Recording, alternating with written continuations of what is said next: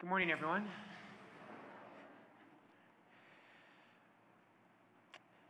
So today we celebrate the Feast of the Transfiguration.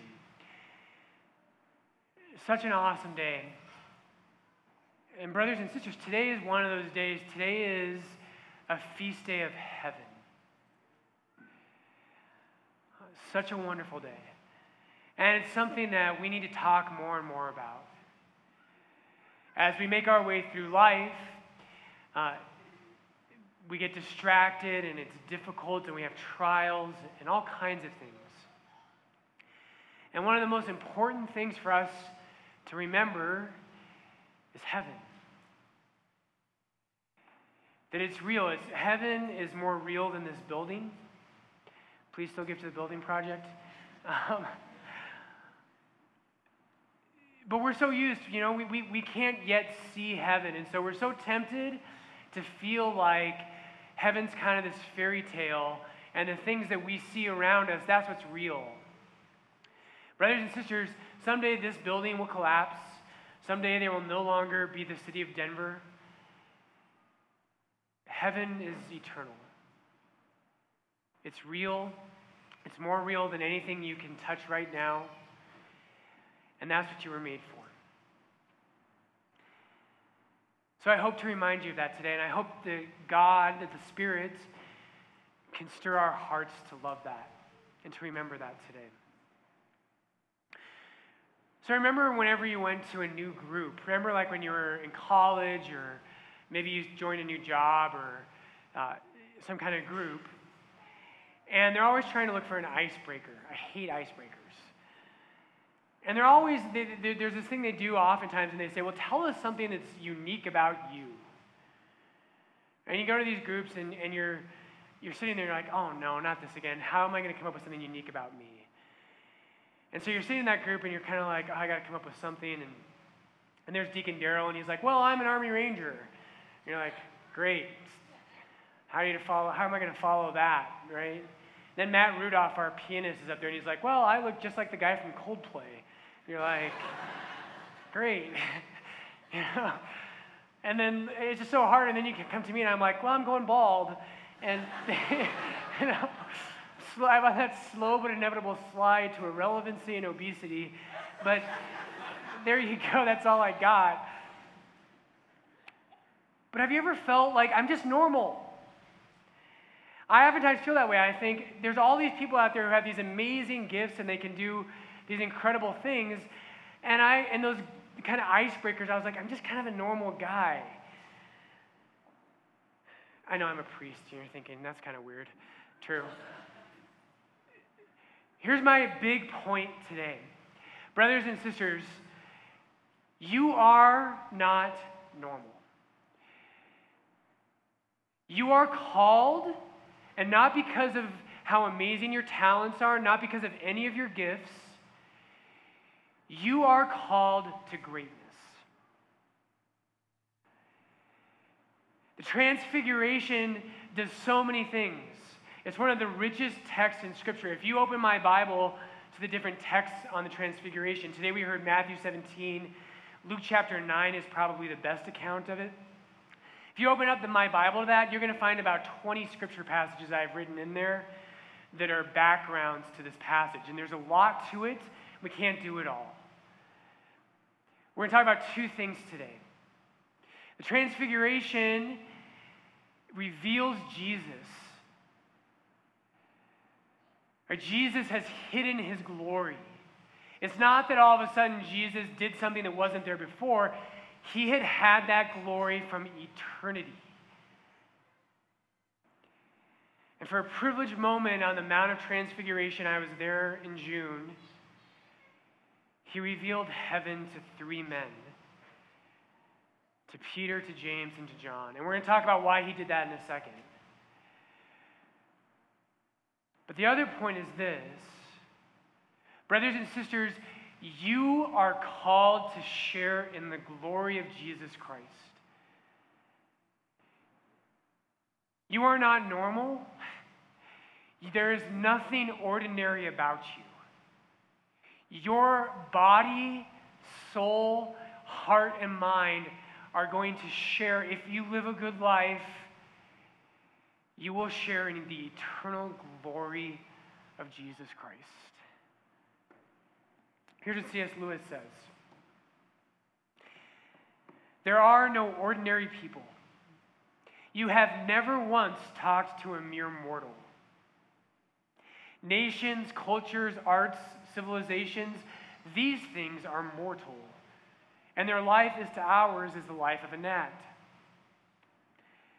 But it is immortals, whom we joke with, work with, marry, snub, and exploit. There are no normal human beings. Every human being that God creates was created to share in the radiant glory that Jesus reveals in the Transfiguration. Your destiny, there's only two kind of people in the end.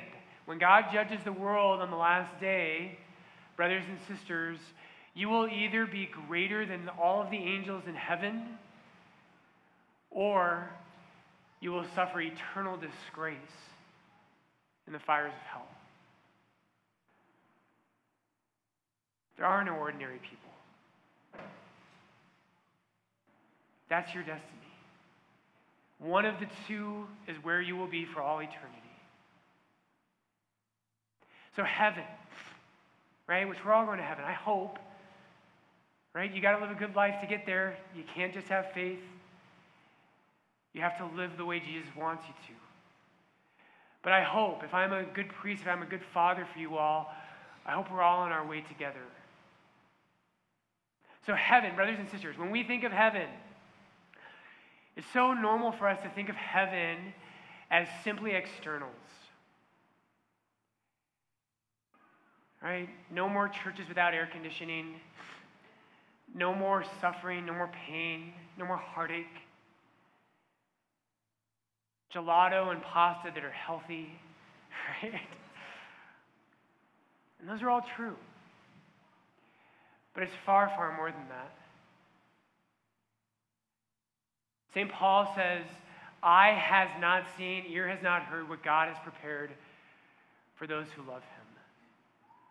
And so Jesus today on the Transfiguration, we'll get in a second to what it shows us something about him, but it also, listen to the prayers of the Mass today. The prayers of the Mass take this up, and the church is telling us that Jesus is showing us our destiny. If we love him, if we have faith, hope, and love through the sacraments, if through the Eucharist, through baptism, through confession, all the sacraments, if God dwells in you, then you will share his glory. So a couple passages about this. We heard in our first reading today in 2 Peter. And just before that reading, St. Peter has one of the most bold lines in the entire Bible. He says this: God has called us to his own glory and excellence, by which he has granted to us his precious and very great promises, that through these you may escape the corruption that is in the world because of passion. And here's the key: and become partakers of the divine nature. Did you hear that? Become partakers of the divine nature. You see, heaven isn't just about nice things that happen to us and things going well and there being no more evil. Heaven is God dwelling inside of me. It's that I actually become like God. And that's beyond words. St. Augustine has a famous quote about that passage.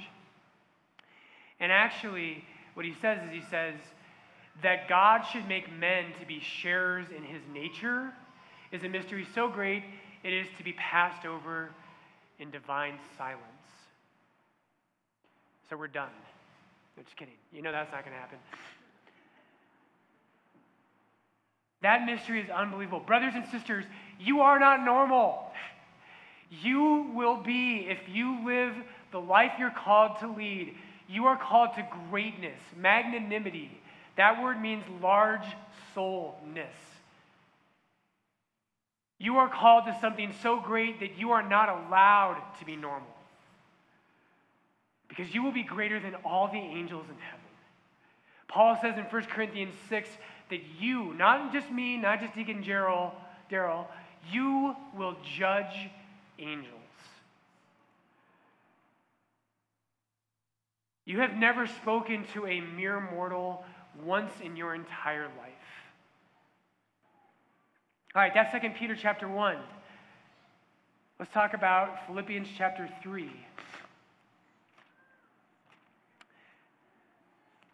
Philippians 3, I think it's 21. We'll start in verse 20. Our citizenship is in heaven, and from it we await a Savior, the Lord Jesus Christ, who will change our lowly body to be like his glorious body. Brothers and sisters, if you go to heaven, your body will radiate the glory of God. He will change our lowly body to be like his glorious body by the power which enables him to subject all things to himself. Romans chapter 8. Those who God foreknew, he predestined to be conformed to the image of his Son. God's will for your life is to be conformed to him. And from the inside out, to love others as Jesus loves, to have hope and faith and selflessness, but in all things to be conformed to Jesus. Those whom he foreknew, he predestined to be conformed to the image of his Son, in order that he might be the firstborn among many brethren. Those whom he predestined, he called. And those whom he called, he also justified. And those whom he justified, he also glorified. 2 Corinthians chapter 3. Now the Lord is the Spirit, and where the Spirit of the Lord is, there is freedom. And we all, with unveiled face, beholding the glory of the Lord. That's what happened to Peter and James and John today. They saw the glory of the Lord. We all, with unveiled face, beholding the glory of the Lord, are being changed. Heaven is not about externals. It's about being changed, being transformed, being glorified. The inner radiance of God's truth and beauty and holiness emanates from the inside out. We are being changed into his likeness from one degree of glory to another. This comes from the Lord, who is the Spirit. Romans chapter 5. I know what you're thinking. Is he almost done? No. Romans chapter 5. Since we are justified by faith, this is Romans 5:1, we have peace with God through our Lord Jesus Christ. Through him we have obtained access to the grace in which we stand, and I love this. We rejoice in our hope of sharing the glory of God.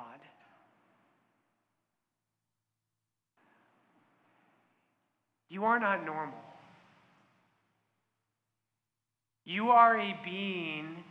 If other people could see you in the state you will be in heaven, they would be tempted to worship you because they would think that you were God himself. That's redemption. You are not allowed to be mediocre. You are called to greatness. Not because of you, not because you're so great. You're all beautiful, amazing people. Love you all. But because of Jesus Christ. That's his promise to those who love him and who follow him. That's the first point. Second point is this. The transfiguration is the counterpart to the crucifixion. Today on the Mount Tabor, there's Jesus radiates light in Matthew 17 today. In Matthew 27, when Jesus is crucified, we're told that darkness covers the entire land. That's the first thing. The second thing, Jesus is on the mountain. There's a cloud that envelops him. That's the cloud of God's presence. The Father is present to Jesus on Mount Tabor here at the Transfiguration. On Mount Calvary, Jesus will cry out in agony, my God, why have you forsaken me?" The voice today on Mount Tabor. Do I always do you guys as the good guys? Like this is always like the good side. You guys are like you're in darkness and abandoned. Sorry, deal with it. On this side, on Mount Tabor, the voice says, "This is my beloved Son with whom I am well pleased. Listen to him, my Son." On this side, right on Mount Calvary, the high priests and the Pharisees walk by and they mock Jesus and they say, "If he is the Son of God, let him come down from the cross. Then we'll believe." And here's the point. The church has always said this, brothers and sisters. Why did he do that? Why did Jesus reveal his glory? It was so that you would have hope. Peter, James, and John they saw Jesus in glory. Those same three apostles are going to be with Jesus in Gethsemane when he sweats blood in agony. And here's the point. Jesus wants us to have hope. All of us struggle. We all struggle with Christian lives. It's so difficult. But those three, when they're in the Garden of Gethsemane and they see Jesus in agony and they say, "Lord, this is too much, this is too hard," they remember the glory they saw on Mount Tabor. And so God gave hope to his church. And so you, brothers and sisters, you who are not normal, you who are called to greatness, when you're suffering, when it's hard, you have to write heaven on your heart. You have to remember we're not fighting for little things. We are in a battle for eternity. And God called you, he loved you, and he promised you that you would share in his glory. 1,000,000 years from now, isn't that crazy to think about? 1,000,000 years from now, all the buildings that we build and all the projects we have and all the politics we think are so important right now will all be gone. But not you. You will be in a state, please God, of eternal glory. That's your hope, and that's what we're called to keep before our eyes. And so Jesus today, so simply, Lord, would you write heaven into our hearts? Lord, help us remember that we are not normal, that we're called to share in your glory. Jesus, help us to live for heaven and to bring heaven into earth. To know day by day that the people we meet, that they have an eternal destiny.